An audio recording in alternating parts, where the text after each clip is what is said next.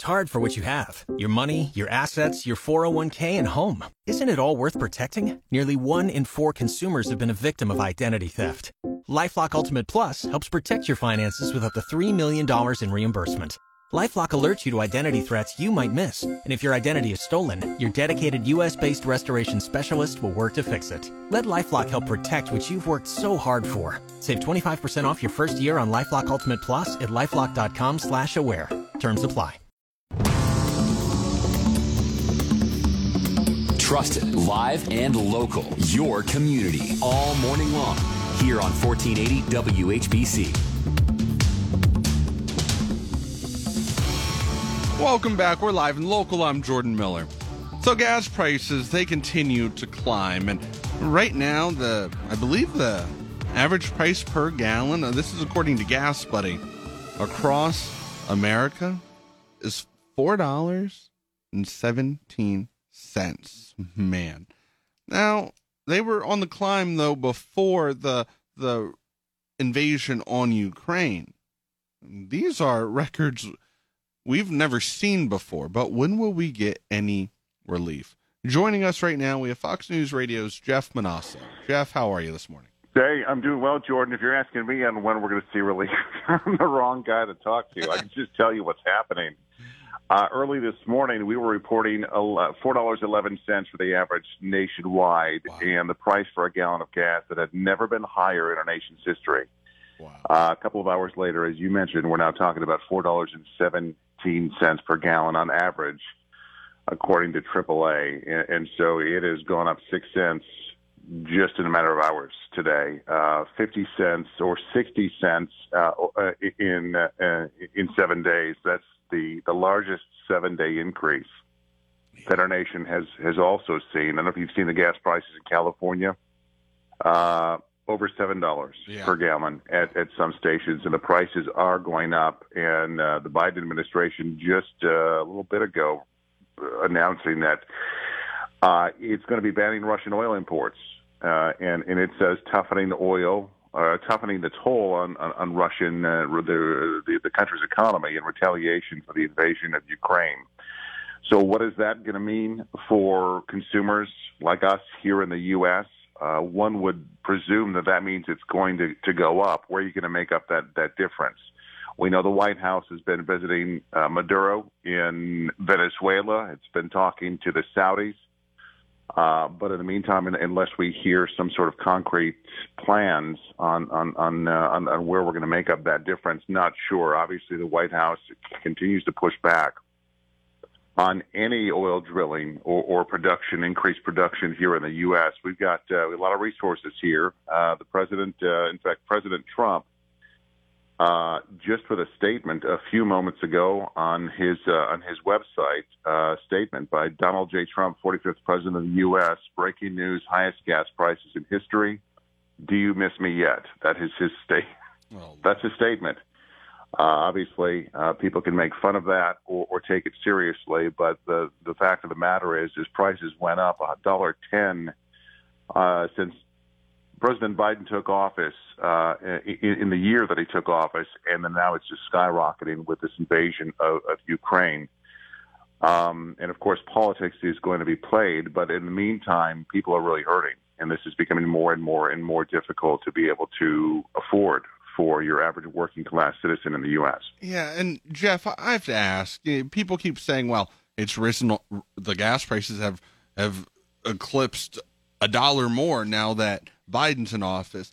Do you think it has anything to do with the fact that when Biden took office, the economy was starting to open back up, and we weren't shut down, we weren't shut in our own homes and not leaving?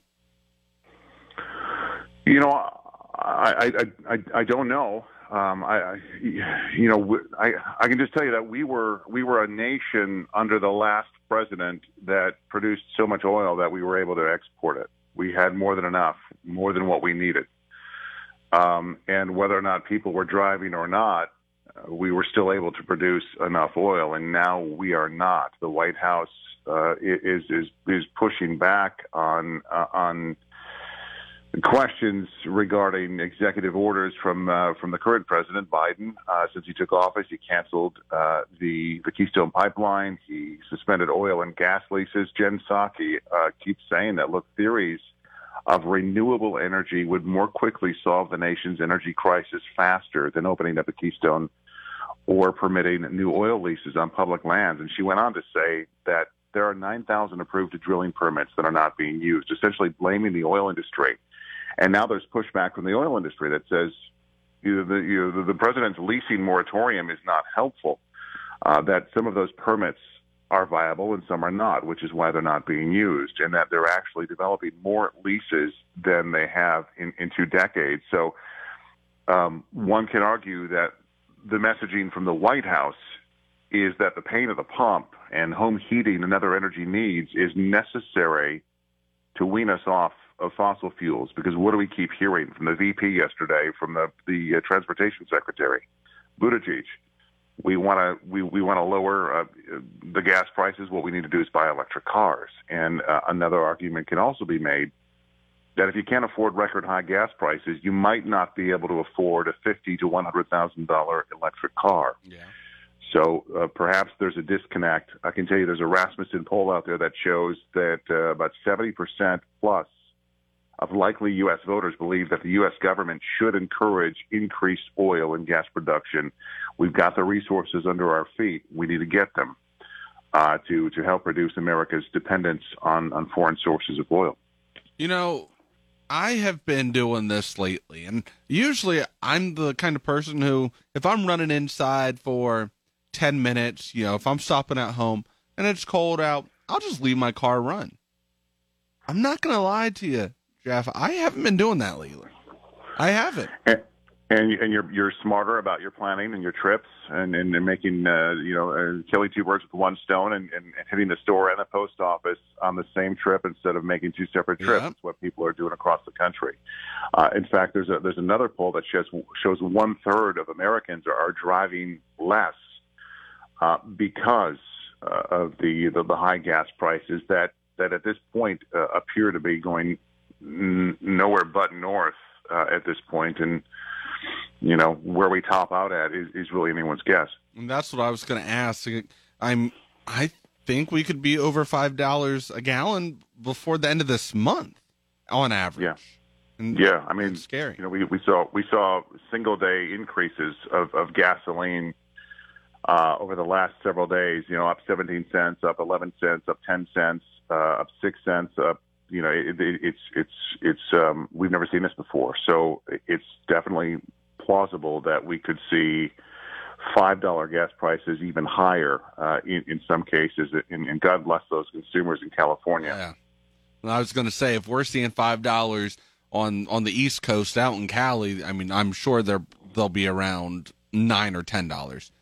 Yeah, and a lot of these, California, like Illinois and other states, a lot of these really high gas prices. We're seeing the prices very high. A lot of it has to do with the state gas tax, and there can be some wiggle room in there through state legislators and executive orders. We haven't seen any yet. Will we? Maybe. The pain of the pump is definitely real. How it's handled, I'm not sure. There seems to be no concrete way out of it in terms of messaging that we're hearing from anybody, from the White House.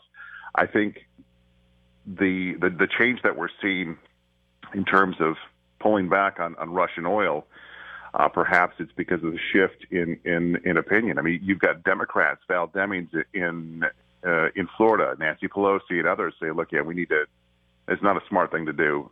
We're buying oil from Russia, basically funding what they're doing to Ukraine, and so we need to stop that. And now we've got a decision from the White House that does just that. It's stopping the oil imports. So we expect to hear from President Biden here soon on that. But you've got other countries in Europe that are, while we're making the decision, they're not, and they're going to continue to let that oil flow out of Russia. And so, does it really help the situation? I'm not sure.